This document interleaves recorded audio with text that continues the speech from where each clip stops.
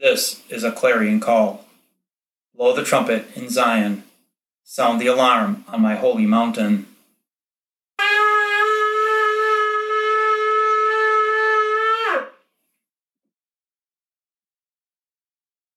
It's time for all people to awaken from their slumber. This is a time to see clearly the signs of the times. Does America need another Great Awakening?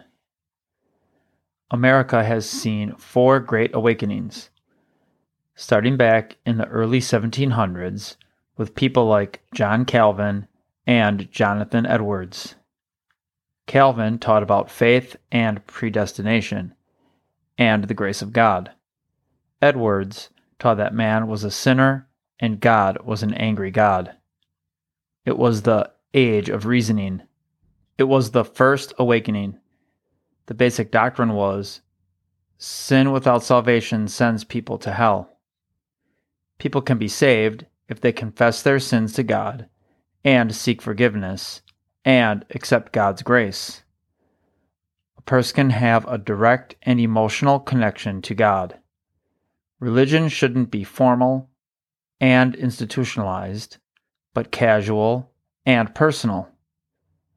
When the Second Awakening came in 1790 and lasted till 1840, religion spread through revivals like in Kentucky and Tennessee, and emotional preaching by those preachers who would cry and quiver and shake as they preached. It also led to an emphasis on salvation by institutions, which led to the start of several known colleges and seminaries and mission societies.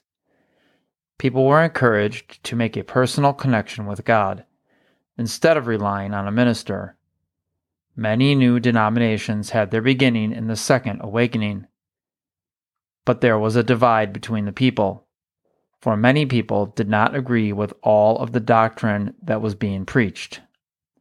One in particular was the Baptist teaching that found its way to America, which is, once saved, always saved. This was a Calvinistic teaching, one of many that the Baptist Church has had over the last 400 years. Then came the Third Awakening in 1855, which was part of the Romantic religious movement of the Second Awakening that was sweeping across England, Scotland, and Germany. This time also brought religious activism, and it continued as the people entered into the 20th century. The church saw strong social activism, along with the belief of the second coming of Messiah, which would occur after the entire world was reformed. This began the social gospel movement, which applied social issues to Christian faith. Again, many new denominations were born, and many moral issues were taken up by Christians. The church did not only grow in numbers, but also in wealth. An intellectual writer named Josiah Strong advocated for what he called a muscular Christianity, and that gave way to outreach to the unchurched not only in America, but around the world. This era saw the beginning of the Salvation Army and the start of many orphanages and missions. And then came the Civil War. But after the war, things picked up where they left off, and the Progressive Era continued.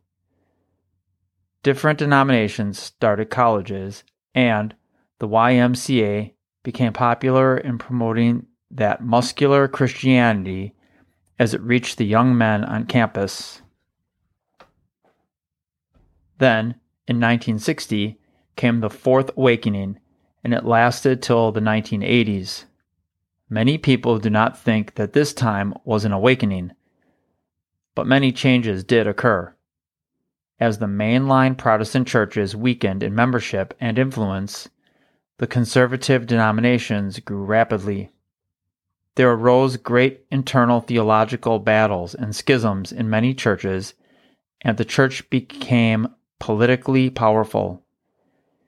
Evangelical and fundamentalist denominations grew rapidly, and at the same time, secularism grew dramatically, and more conservative churches saw themselves battling issues such as gay rights, abortion, and creationism. There was a shift to having a personal relationship with the Savior. Non-denominational churches and community faith centers began. Megachurches, why have 200 members when you could have 2,000? And non-traditional churches with conservative theologies and parachurch organizations all began at this time. In the early 1960s came the awakening of the charismatic movement,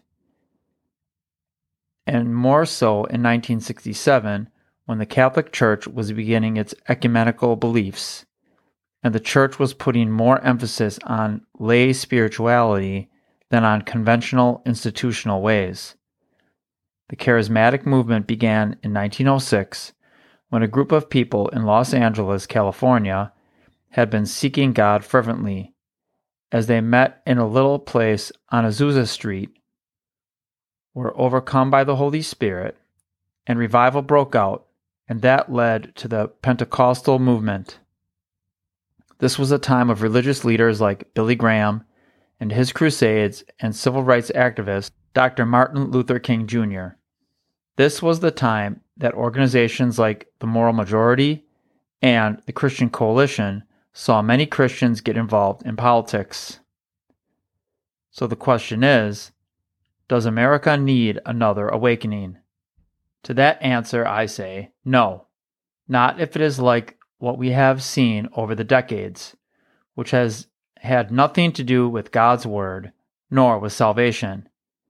It has nothing to do with people drawing closer to God, just the opposite.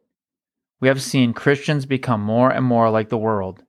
Today, there are more people than ever who do not belong to a church, nor do they consider themselves Christians, and even pastors who do not even believe in the tenets of the faith of Christianity. Instead of new souls coming to the Lord increasing, believers have fallen away. We have seen the Word of God diluted and polluted. We have substituted activism, social and political, in place of prayer. We do not know how to fight the spiritual battle, which is the source where all social and political problems start. For we do not wrestle against flesh and blood, but against the rulers, against the powers, against the world forces of this darkness, against the spiritual forces of wickedness in the heavenly places. Ephesians 6:12. We do not contend for the faith, nor do we even know what it means to fight the good fight. We are to be strong and put on the lifestyle of the armor of God, along with prayer. Ephesians 6:10-18. Today, believers do not even read God's Word, let alone know it. But if believers would read God's Word, and let the Word of God, which is the sword of the Holy Spirit, teach us, for Scripture always explains Scripture. People who have taught us over the decades have taught us to the point that the people of God do not even look like God, nor live like God's children should live, but instead we look like the world. We have been taught to disregard the majority of God's Word, which is the foundation to all the rest of the knowledge that's in the Bible. Our lives are to be an example, a light to the world. We are set apart and made holy when we keep the commandments of God. And here are a few examples. In 1 John 3:17, but whoever has worldly goods and sees his brother or sister in need and closes his heart against him, how does the love of God remain in him? James 1:27, religion that is pure and undefiled before God the Father is this, to visit orphans and widows in their affliction, and to keep oneself unstained from the world. John 15:13, greater love has no one than this, that a person will lay down his life for his friends. Our Constitution says that we can protest peacefully, but God's Word tells us this, in Philippians 4, 6, and 7.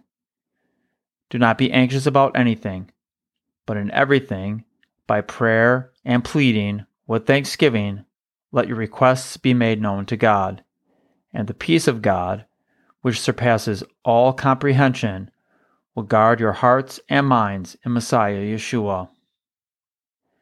We have had a so-called Great Awakening 4 times in this country, and every time we have gone through one of these periods, we have not been drawn closer to God, but we have drifted further and further from the truth. Yeshua is our example, and we need to follow in his footsteps. He never got political. He never fought for social issues. He came to do the work of his Father, and that was to save souls and to bring truth and light into the world. He called out sin, and he spoke of repentance, and he spoke of the kingdom. And he said this in John 15, 1 through 11. I am the true vine, and my Father is the vine dresser.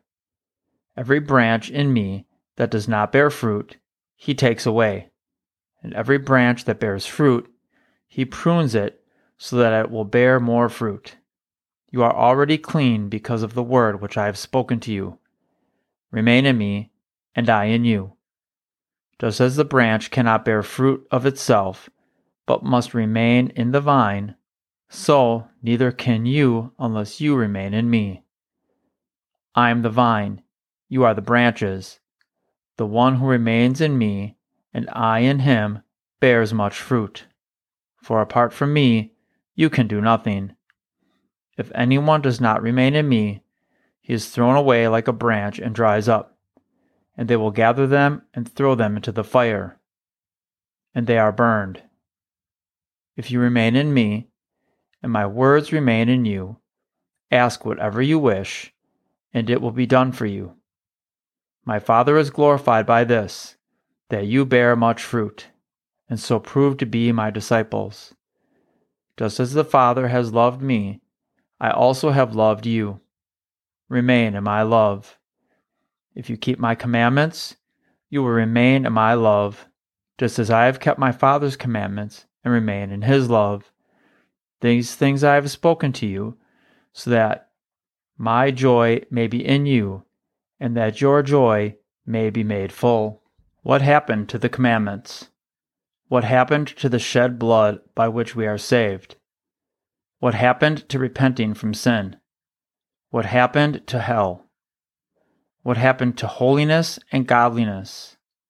We now have a social gospel and a seeker-friendly church, and none of it has to do with salvation, repentance, and prayer, and fighting the spiritual battle. The world is not our home, and if we love one another, we will fulfill God's commandments. But the truth must stay the truth, and the light must be the true light, and we must be the children of God. And to do so, we must not only walk like our Master Yeshua, but we must look like him and talk like him, and to do that, we must be one with him. No, we do not need another man-made change to our religious beliefs. What we do need is a true revival of the Holy Spirit in our lives, for he is the Spirit of truth, and he will lead us in all truth. He will make us godly and holy.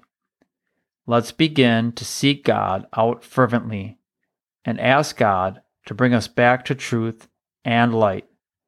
What we need is a move of God, the Holy Spirit who will wake us up and cause us to repent. We must ask God to send the Holy Spirit and revive us once again.